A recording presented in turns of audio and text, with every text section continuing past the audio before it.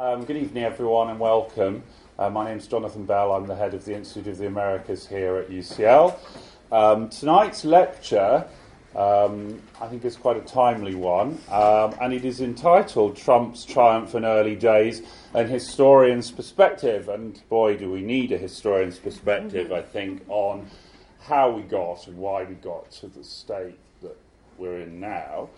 And I cannot think of a better person than Ellie Schirmer to talk to us this evening on this subject. Ellie has spent her entire career to date making a name for herself as what I would consider one of the most exciting historians working on American conservatism during the 20th century. And she's been particularly interested in the relationship between the rise of new grassroots rights movements and business politics. Her first book, called Sunbelt Capitalism, Phoenix in the Transformation of American Politics, published in 2013, was a consideration of the dynamics of business conservatism in the Sunbelt Southwest after the Second World War and the way in which it fundamentally transformed the balance of power in American political life towards pro-business right-wing conservatism. But she's also the editor of a book on Barry Goldwater, called Barry Goldwater and the Remaking of the American Political Landscape, and she's also the co-editor of a collection I value very highly, co-edited with Nelson Lichtenstein, The Right and Labour in America, Politics, Ideology and Imagination. And she's here to talk to us this evening about Trump and the road to there. So, Ellie. Thank you. So I want to thank, first and foremost, and thank my hosts here at UCL, particularly Jonathan Bell, for that wonderful introduction, and of course Nick Withiam, and of course everyone else who made it possible for me to be here tonight. But I also have to thank you guys for coming out at 6 p.m. on a Tuesday.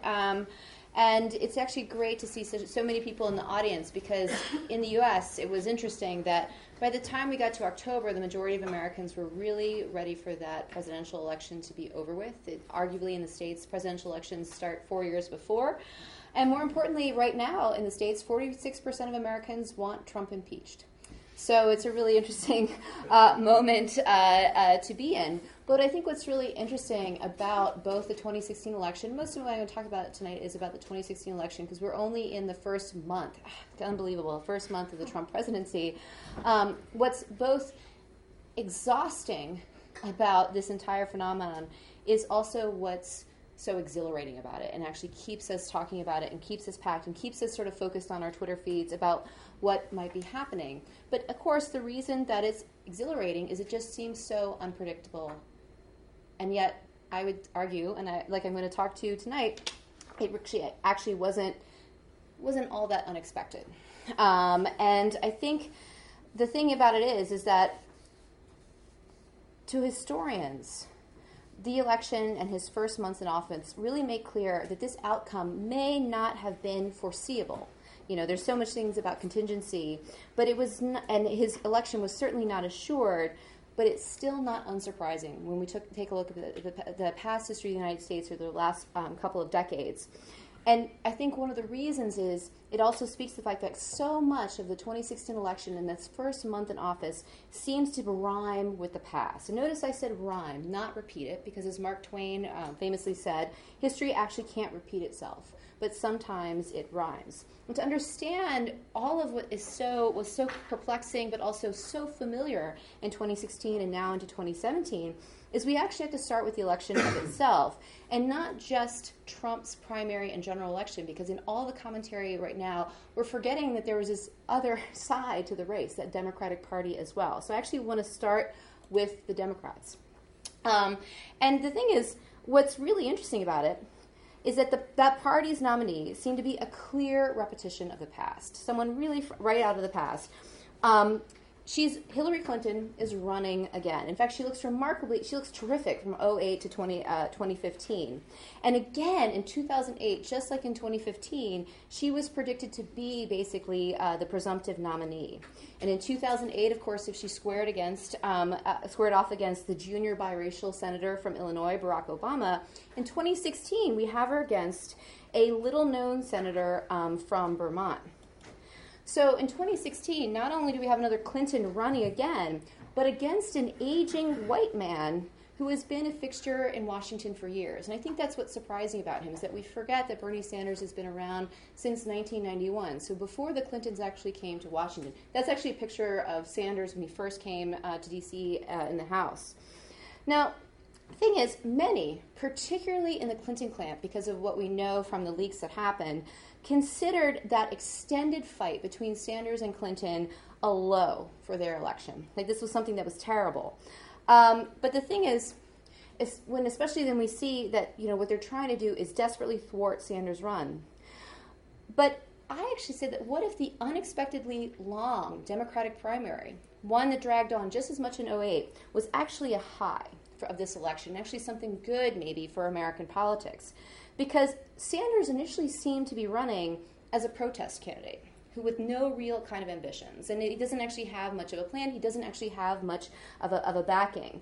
But what was incredible and really exciting was that he energized so many Americans. He really absolutely did, bringing in new members into the Democratic Party, the ones who were actually the most upset by how things turned out in terms of Clinton's eventual coronation as the DNC's nominee. But I think what's really awesome about this is that because Sanders actually stayed in the primaries far longer than it really seemed that he actually had any possibility of winning, was that we had the voters so energized to participate in that, turning out for down ballot races in a lot of these states. And in my case, in Illinois, where we had a tremendous upset in terms of the Democratic Party and actually getting a progressive out of there, our new Senator Tammy Duckworth. But that's all because of people still staying engaged with the political process and actually still a part of it. And it's important because one of the things that people forget about the U.S. politics, very few people participate in the primaries. And what's really sad is there was actually an uptick overall, but also for both parties in the 2016 primaries. So this is 1980 to the present.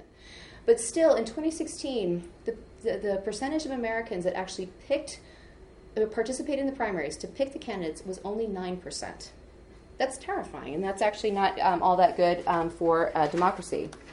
Because primary participation is absolutely critical to democratic governance. And also the idea that people were energized and excited and being informed not just to go out and vote for Sanders versus Clinton, but also being given information about the importance of down-ballot elections goes to the fact that Americans, typically when you talk to Americans, they think the president does everything, this kind of rhetoric. But now, and actually sort of talking about, well, what does my senator do and why would this actually be important, is a better conversation to have about how the United States is actually governed. Now, Sanders' success in absolutely enlivening the electorate in 2016 was a protest run and a popular following. So the excitement that he got, which is decades in the making, something that we could have seen inklings of happening.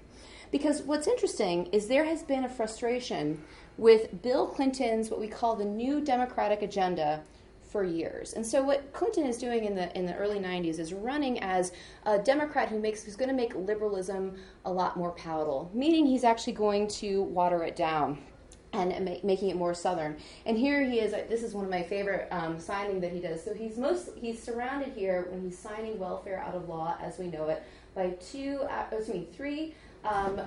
single mothers on welfare. Two of them, of course, are African American, and behind him are white men in suits, many of them from the bipartisan effort that took.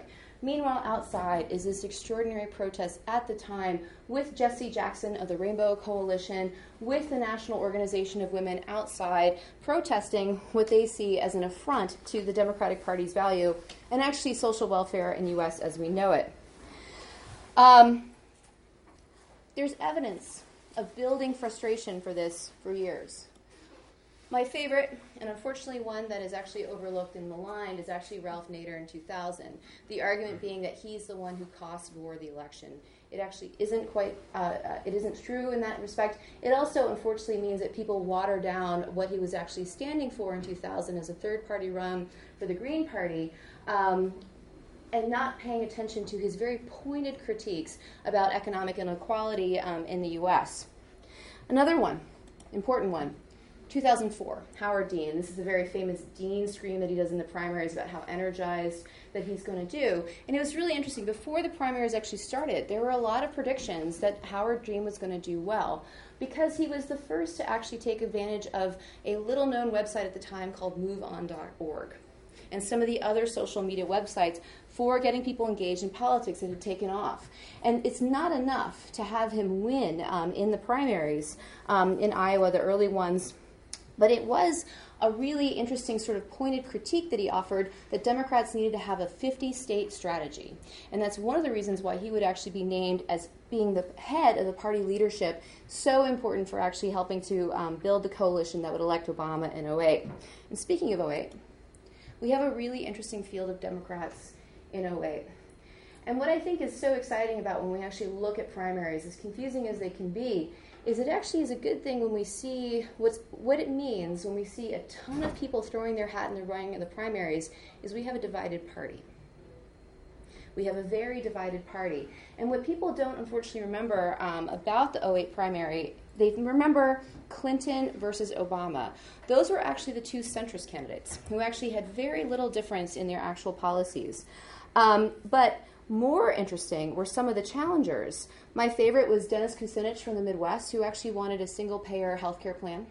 And then more importantly, and actually studied in a bit longer, was actually John Edwards, before we knew about the crazy politics of what he liked to do with some of his campaign staff. He was actually talking about poverty.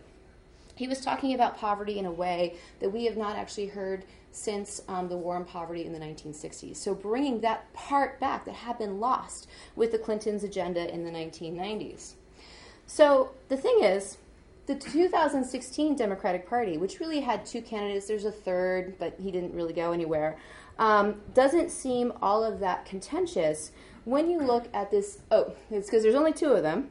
Doesn't seem all that contentious when we look at the 2016 Republican Party, my favorite.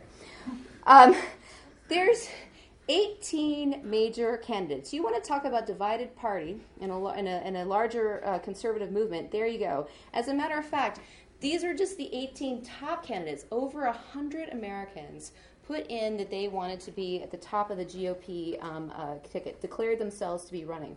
And my favorite aspect of this, I have to be honest, it was entertaining for me, was the fact that they had needed 2 tiers of debates. And the jockeying and fighting over who would actually be a part of those tiers was really kind of interesting.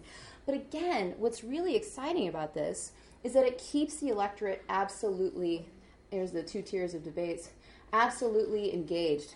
And we see that much needed uptick in terms of actual party participation, primary participation. But the thing is, just like the crowded field for the Democrats in 2008 is discussing a sort of very divided party, it's the same thing for the Republican Party.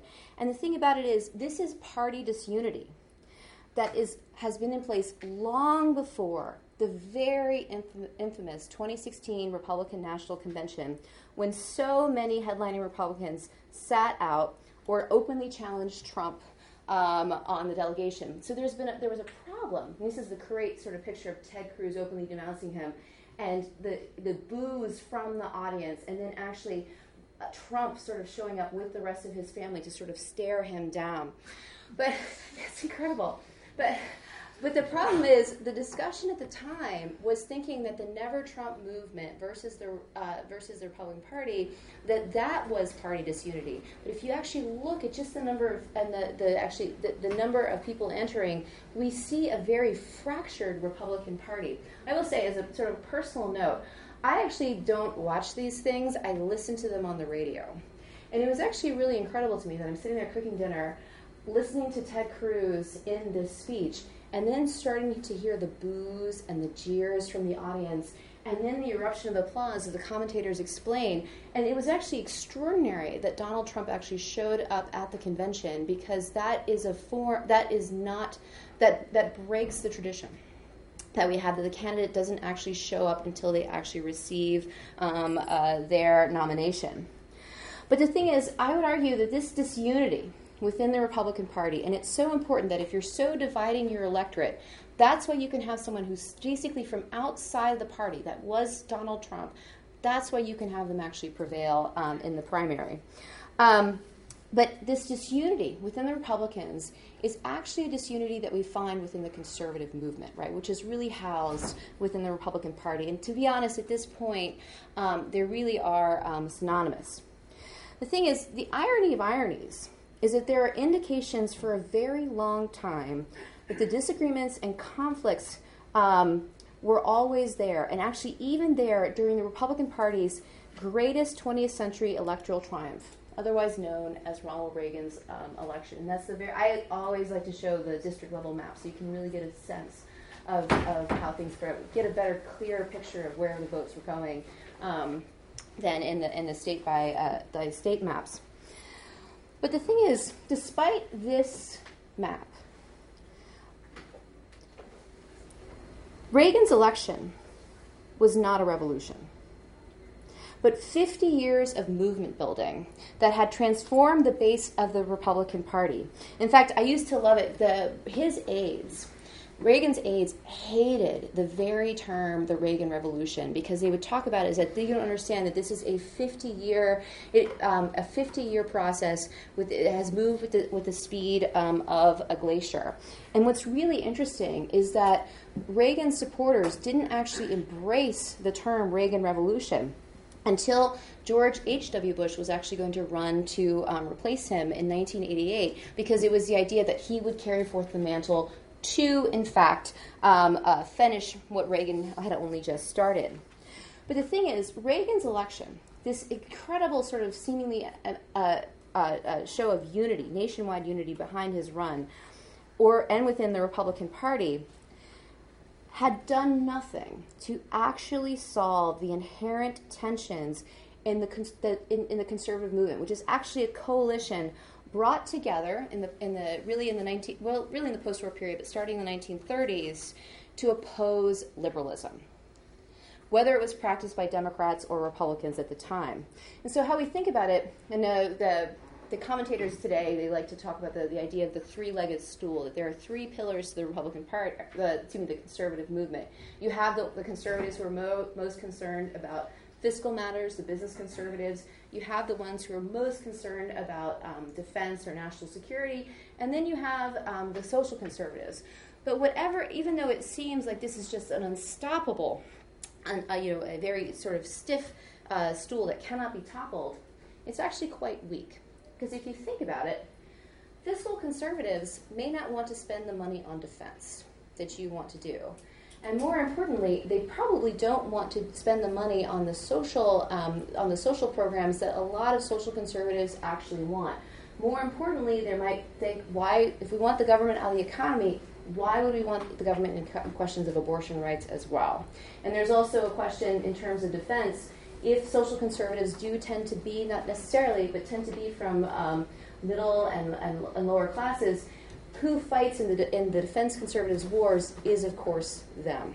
So there is this problem that has been baked in from the very, very beginning. You can see those fissures present throughout the entire genesis of the movement, but also as it actually seems to have its greatest triumph. For example, look at how crowded the 1980 primary was. Everyone forgets. It's a story of Ronald Reagan. But look at actually how divided the primary map was as well. And what's really interesting about it, Reagan's chief challenger was actually George H.W. Bush, his most strident critic, who called his entire economics program voodoo economics. And so in order to actually bring the party together, to actually have that victory, not only in the primaries but also at the national level, you have to make your greatest critic your vice presidential pick. And that's what kind of brings it together. But it doesn't really solve anything. And in fact, we can actually see how these tensions are not resolved in 2008. Another packed primary, another very divided electorate. And my favorite story about the 2008 election is if everyone remembers the Democratic primary going on forever. Well, the 2008 one, McCain locked it up pretty early. However, he was only in the later primaries only getting anywhere from 60 to 70% of the vote because there were so many protest votes from Republican Party stalwarts, the ones who actually participated in the primaries, against him. So you see it there. You see it there that he actually himself was not able to lock up either the party or the nation as a whole. And so what's interesting, my favorite thing, though, when you look ahead to 2016, is one of the most interesting features of the 2016 primary, very crowded primary, was that it seemed to be indicative of a new, far more inclusive and very diverse GOP. My students actually love this when I do a class about the election when it's actually in progress. And so this is one of the great conservative memes. And this is actually before Sanders got in, but the predictions. But these are the ones who had already thrown their hat in the ring. That the truly diverse party was, of course, the Republican Party. Well, that field, including Bobby Jindal, the governor of Louisiana, Ted Cruz, Cuban American, Ted Cruz, Marco Rubio, and then of course we have Ben Carson, African American, is that we have this field of multicultural conservatives. Oh, and I should also include Carla Fiorini, is that they've been around for a while. And we haven't paid as much attention to them. With some exceptions, historians date the emergence of the so-called multicultural conservatives in the 1960s. And the key reason that we think of the 1960s is the passage of our landmark Civil Rights and Voting Rights Act, as well as immigration legislation. And what this was really progressive measures to sort of bar discrimination in those areas.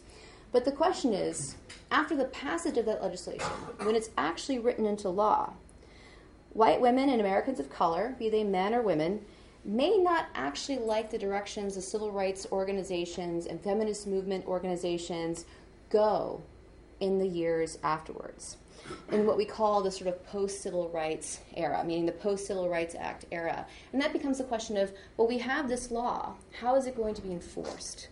What are we actually going to do with it? And the thing is, what's really frustrating is, I always joke with my students that the civil rights movement and the feminist movement in the U.S. kind of seem to disappear at a certain point in the textbooks, because it's far less interesting. What we remember, of course, is the militancy of the student organizations that seem to turn Americans off. But more importantly, what is sustained for a long time is actually these kinds of institutions that actually do the work to enforce the law. And the question of the Congressional Black Caucus, right now, that is African American congressional members who actually work together and work with policy experts about what are the kinds of programs and policies that could be the best for their constituencies. And the Mexican American Legal Defense Education Fund is also one of my favorites, because they're originally starting off to help with the importance of getting better schooling options for Mexican Americans, but now the main thing that they're doing is trying to stop the Dreamers from being deported. The students who are born in the U.S. and then, not born in the U.S. but brought here as children, making their way through the U.S. education system. But the thing is, our multicultural conservatives disliked these kinds of evolution in civil rights policy. The most famous ones that people hate are these folks tend to be affirmative action. And in the U.S., we tend to think of, what the British tend to call positive discrimination. We think of affirmative action as something that's really important to mobilizing white conservatives. But it also was really important to African American conservatives. It was something that it was not needed. It was something that was an affront. It was a step too far. And that's famously the argument of Clarence Thomas, the Supreme Court justice, very famous for not actually saying all that much. And he's one of the earliest and most prominent of these multicultural conservatives, which give us a sense that there's something deeper and much more interesting going on in the conservative movement. And incidentally, so Thomas right now is famous for being on the Supreme Court and not saying anything. But where he got his start was actually he was Reagan's appointee to the Equal Employment Opportunity Commission, which actually enforces the civil rights law. And so what he did, as the head of it, was he refused to actually prosecute cases. And he just actually sat on them. So that kind of policy in action that we're talking about right now in the U.S. happening in Congress is not something that's all that unfamiliar from the rights playbook at all. So what's interesting is so-called multicultural conservatives tended to find that their concerns about religious protections, their faith, their social concerns, their concerns about their families, their economic policies, their foreign policy concerns, particularly the questions of immigration and U.S. response to Cuba, they found that those were actually answered best in the conservative movement in the wake of the passage of the Civil Rights era legislation that had been transforming the Republican Party since the 1950s. And that's explicitly what all of these folks from Ted Cruz, Bobby Jindal, Ben Carson, and Marco Rubio talk very explicitly about why that resonates with them and about their values, despite the color of their skin. And what's, I think, really interesting about them is that if you think of, we have 2 senators, we also have, well, a very acclaimed surgeon, and then we also have the governor of Louisiana. These are all folks, 3 of the 4 are at the head of states with a huge white population, which has no problem whatsoever voting for them, which chafes against the assumptions, the knee-jerk assumptions that we make about American conservatism. But let's be honest, the diversity of the GOP primary had absolutely nothing to do with the convention whatsoever. The Republican National Convention was overwhelmingly white in attendance. So you can see the great contrast to the pictures, and also, of course, just how different it was in terms of the delegates as well between the 2 parties. And actually, what's interesting is that turnout for the RNC, such an affront to how it actually started out with the primaries with such a diverse field of candidates, was actually considered detrimental to the Republican Party and proof that it couldn't actually live up to its colorblind conservatism. And the reason that was particularly important was because it was especially stark given the racism and sexism that seemed to be first just an undercurrent in the primary election and then became the primary feature of the general election run, which of course means that I'm finally going to talk to you about Donald Trump. Look, you have to understand, he's not just one, he might think of himself as one person vanquishing everything, but this is actually what he's actually coming out of. Donald Trump's an extraordinary candidate in some ways. He has no government service whatsoever. So he's actually outside Washington, as opposed to just saying he is, as so many American politicians have done before. That was, of course, Bill Clinton's famous line that he's from Arkansas. He's not a part of that Beltway establishment. He's completely and totally careening in the way that he campaigns and tweets and now governs. We don't actually know. It's actually quite terrifying to to look at your phone if you're in the these days and just see the updates that are actually coming in over time. But the thing is, his inflammatory rhetoric has at one time or another managed to target anyone who in the United States was not a white heteronormative man. But the thing is, that's not new in American politics, and we really need to pretend that we have to stop pretending that it was. And it particularly isn't true even amongst its elected leaders. This is not something that keeps you from being electable. Now, people are more attuned to the kind of subtle attacks, such as the supposedly colorblind attacks on welfare queens, which really means African American women. That was the stereotype. And of course, that's something that people associate with Ronald Reagan. It was actually LBJ who we have the first record of actually saying that, the Democratic president in the 1960s who signed into law all of that civil rights legislation. And of course, we also have privately. We have presidential tapes that are the gift that keeps on giving. One of my favorites is actually Richard Nixon. Richard Nixon is under tremendous pressure in the early 1970s to appoint a woman to the Supreme Court, and he finally sort of caves that he will. But only because there's no chance that the Senate will actually confirm a woman to the Supreme Court. And he's on record with his aides basically saying, he's like, I'll do this, but as long as you promise that she won't, there's not a chance, I really don't think women should have the right to vote. And then he goes even further and says, that's the one you want? It's actually someone who was recommended by Ronald Reagan, then governor of California. And he says, well, as long as she's not one of those frigid bitches. And it's perfect. It's exactly what you want. My other favorite one from that time, another one famous for his salty, highly sexual charged language, is LBJ, called Vietnam the whore who distracted him from the great society, the woman who he really loved. And so I have to say, is it any wonder, really, that a major party's, whether Democrat or Republican, major party's presidential candidate can now openly denigrate Americans because of their race, sex, religion, immigration status, disability, or size? Because I don't think it is all that surprising that a politician in 2016 can say that publicly because of the volunteer army policing the U.S.-Mexico border. By the way, 50% of the ones in Arizona on the U.S.-Mexican border are Chicano. Also, why should we be surprised that Trump could prevail? This was completely fine with the fact that we have police shootings of unarmed African Americans and open attacks on black churches. This is before the election, when it was burned. Let's keep going. There's also persistence of women earning less on the dollar than men, and complete and total religious intolerance. The swastikas on Jewish community buildings actually started showing up before the election as well. And why should we be surprised that many voters were willing to look past his inflammatory rhetoric, many saying that they just didn't believe that he meant it? Why are we surprised? Now, there are other reasons that Trump was a candidate decades in the making. Besides the fact, as I've talked about before, there's persistent GOP unity. The GOP could not agree on someone from within its party ranks. And you can actually see this not only in 08 and 16, which I showed you before, but one of my favorites was 2012, when I was actually living here in the States. Every morning I woke up, there was a new GOP frontrunner, stretching from Ben Carson and his 555 tax plan to Newt Gingrich coming out of the political ether from absolutely nowhere. Look at how divided that is and how it was remarkable that Mitt Romney actually prevailed.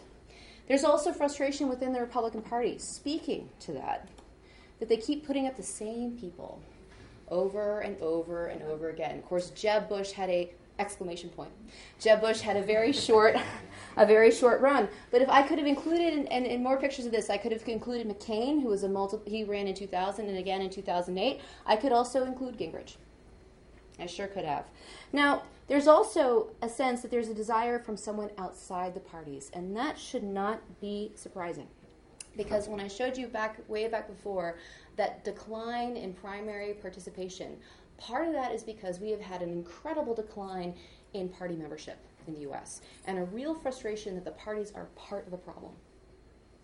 It's one of the reasons there's not a lot of actual voting taking place in the primaries themselves, which is why the real predecessor to Donald Trump, because I've had phone calls since he really started gaining momentum about the comparisons with Barry Goldwater.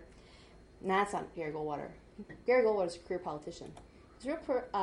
His real predecessor was a man named Ross Perot, who I'm not sure if anyone sort of remembers, but I think he's actually, and I have for some time, thought he was really important.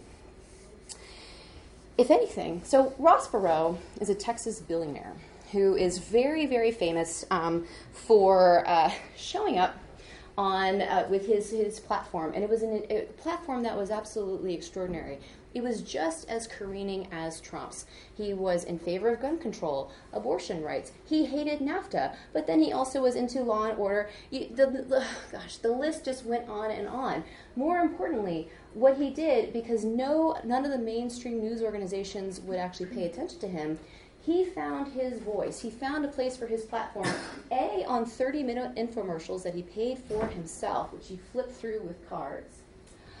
Or he went to the then novel CNN network with his 24-hour news stations, and they had a lot of airtime to fill because no one else was paying attention to CNN at this time.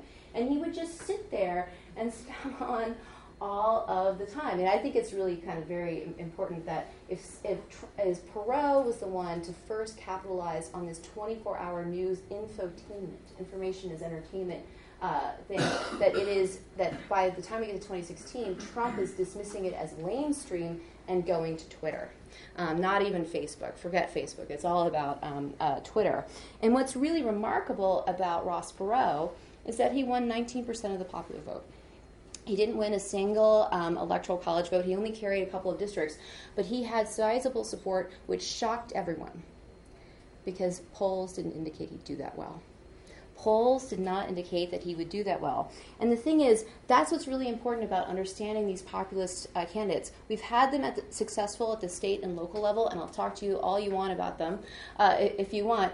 But the polls never are able to predict because people will not admit that they're going to vote for them. And the same was true with Donald Trump. If everyone who lives and breathes by that 538 blog with Nate Silver, if you actually looked very closely, he was looking at polls and making his predictions on polls where a respondent had to identify themselves. If you want a closer comparison to how the election actually turned out, you had to go deep and actually try and look at the polls that he was ignoring that were anonymous. And that's the long and short of it. And I think what's really interesting about that is that these kinds of candidates, Ross Perot running from outside the Republican Party, not taking it over like Donald Trump did, but as a complete outsider, as a third party, is that, they don't really use, we've been seeing them at the state and local level really since the 1960s. And frustrating Republican leaders then. In fact, they started calling them their Frankenstein's monster, what they created but they could no longer control. And that's actually how they thought about people, really tapping into a frustration and the language of the conservative movement, of the Republican Party, but actually using it to an agenda that they were not comfortable with at all, which actually frustrated the very coalition that they had worked so hard to put in practice. Now, I will say, we've never actually had one of these right-wing populist candidates actually win at the national level. Ross Perot came the closest. An earlier one is George Wallace in 1968. At the local and state level, they fare very interestingly. They either kind of get their act together and actually act as and they practice politics as is usually done. They're removed from office, very rarely on that occasion, but it takes a tremendous amount of willpower, and it's usually over some voter frustration. And then in other times, the voters continue to love them, or they just lose the next election. So things to think about. But I think the appetite for a populist, if we can see it building from the 60s, 70s, 80s, 90s, and then into the 2000s, is why Trump was competing for the presidency as the Republican nominee against another of the least popular presidential candidates in American history. That's what's amazing. Trump was the least popular, second only to Hillary Clinton. I do want to talk about Hillary Clinton because she and her husband, if you think about what the mood in the electorate was, but also that frustration with the parties, she and her husband have been around for a long time. And the memory of the 1990s was changing. If during the Great Recession, there was this memory of it as the good economy, when things were better. Well, that's not the memory as things go on, because there's more discussion about how much the Clintons shredded and what they were to blame for. And more importantly, that might be what older voters remember, but young voters had no memory of the Clintons at all. None whatsoever. So Clinton's role in actually completing the Republican Revolution was really a function of how he actually had to adopt to being in the White House in the wake of the GOP revolution. And not a lot of Americans sort of realize that, because we're so focused on what the president does that we forget that he loses Congress in 1994. The new king of the hill is actually Newt Gingrich, who is trying desperately to actually do the work to complete the Republican Revolution.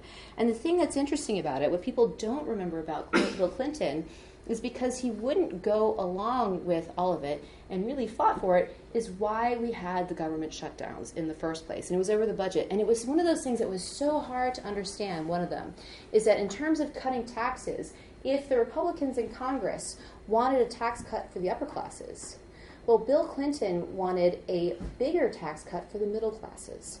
And it's hard to get people to remember those subtle distinctions, because all we hear is tax cut. Why is the government shut down? And it's a shutdown that is on Clinton's back for most people, as opposed to the larger morass going on in Washington, D.C. Even though Clinton actually comes out of the government shutdowns with pretty good approval ratings and actually leaves office with pretty good approval ratings. But the thing is, this understanding of going toe-to-toe with the Republican Party and winning, because his tax cuts went through, not the GOP's, is a better way of understanding the hostility faced towards both of the Clintons, not just Hillary, but also Bill as well, and that entire family. Now, another part of that hostility, I'm going to say right now, is also about the dynamics of that family, not Monica. Unfortunately, that's what most people remember about him. But I think the larger dynamic, the larger unease with the Clintons was actually because Hillary Clinton was the breadwinner of that family.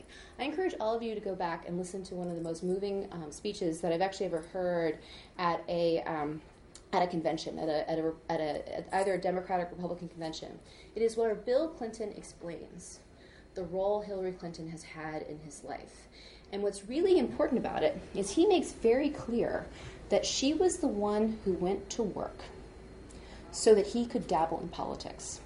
It was her. She was the one. She was not only the family's breadwinner, but more importantly, she was the one taking care of their kid, is the long and short of it.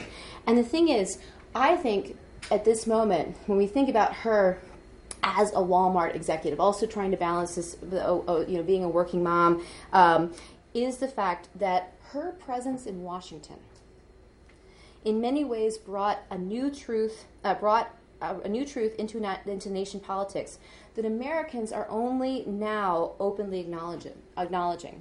Because women, regardless of their race, and for the most part class, are likely either their family's breadwinner or a needed equal contributor to the household income. As a matter of fact, look at the incredible decline in men's participation in the workforce over time. And what's really sort of striking is that when you see it in terms of the fact that women in urban, suburban, and rural areas across races are more likely to go to college, more likely to be the breadwinner. And we have this really interesting phenomenon of people talking about it. And so in the terms of some of this work, it's sort of lamenting what's happened to a working class family. But then there's a more interesting feminist perspective on it about the end of men and the rise of women, which is still coupled with the fact that women make less than the dollar for the same job. But in terms of thinking about why this is important with Hillary Clinton, if you look, when this is starting to change, it's when she's in Washington. And it's when she's not just being the traditional role of the First Lady who hosts Easter egg hunts or goodness knows what else they do, attends a vegetable garden. She's actually involved in policymaking. And she doesn't absolutely back down. And the thing is, she's showing a new reality of the gender dynamics in the U.S.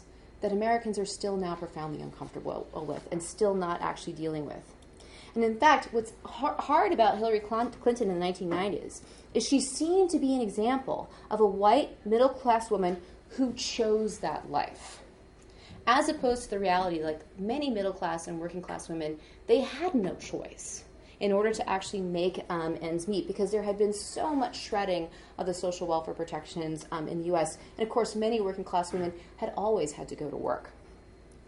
But Bill's convention speech made it very clear that she didn't have a choice at all, given his political ambitions.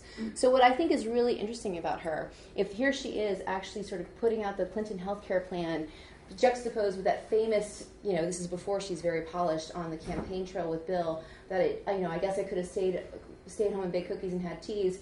I decided was to fulfill my profession, which I entered before my husband was in public office. If that's what we sort of remember about her, what she was actually doing by going into the workforce is updating the traditional role of a political spouse. Because the whole point of political spouses is to make a president's political run imaginable. Give him the family credence. Tend to the household so it looks presentable to the American public. And indeed, what's really fun about that is actually what the first woman president of the United States actually did. This is one of those sort of esoteric aspects of American political history that I really enjoy.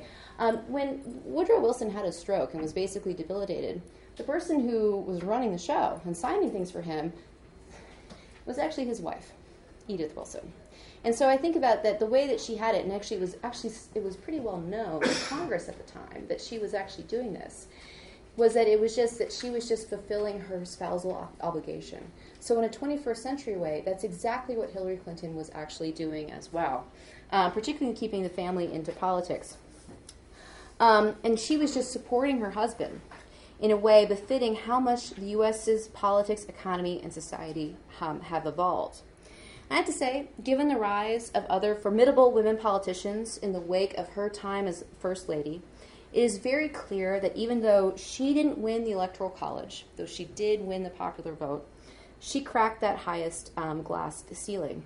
In fact, right before the election, she very famously stopped apologizing for the cookie line, showing up the weekend before the election at a Beyonce concert where they were celebrating and sort of mocking that line that has caused her such political turmoil in the U.S. Now, that being said, because there's so much discomfort with women, particularly working women and powerful women in the U.S., the kind of political paralysis that we're having right now would actually have been there, of course, if Hillary Clinton had actually won. This, by the way, is the picture of the day after the election, and I can't stand it for many reasons. There's Trump, there's Pence, and there's Paul Ryan in the middle with the same look that I see him every single time he's photographed with him, this idea that, the cat has the canary, that he's got this, and it's a real presumption that he has this managed. But the things, in terms of looking about, we might have a lot of careening tweets right now. We're not sure what we're going to wake up to.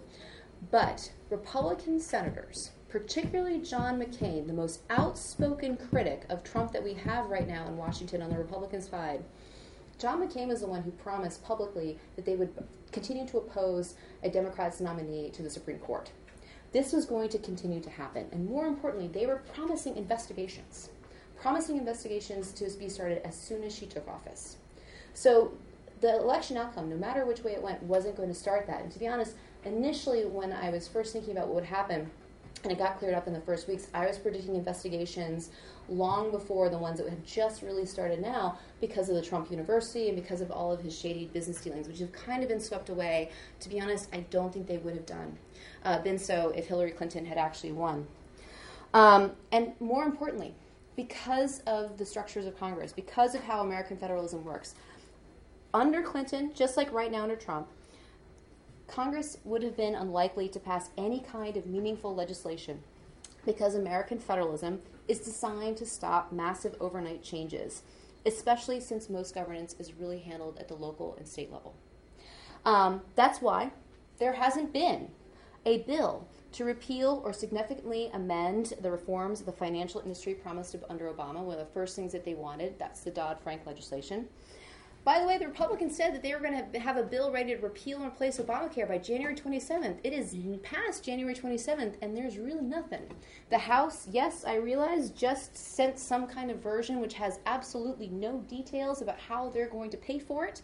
More importantly, they've started circulating it where it is circulated when a lot of Republicans are saying, let's just amend what's on the books now. Passing something new is going to be friggin' impossible, not just because of the Democrats in Congress, but also because the Republicans can't agree. They couldn't even agree in the primaries. Why do we think they're going to agree now? And finally, we have that immigration reform, much promised long before that, and that had to be done via an executive order that the courts halted almost immediately. Now, let's really be honest.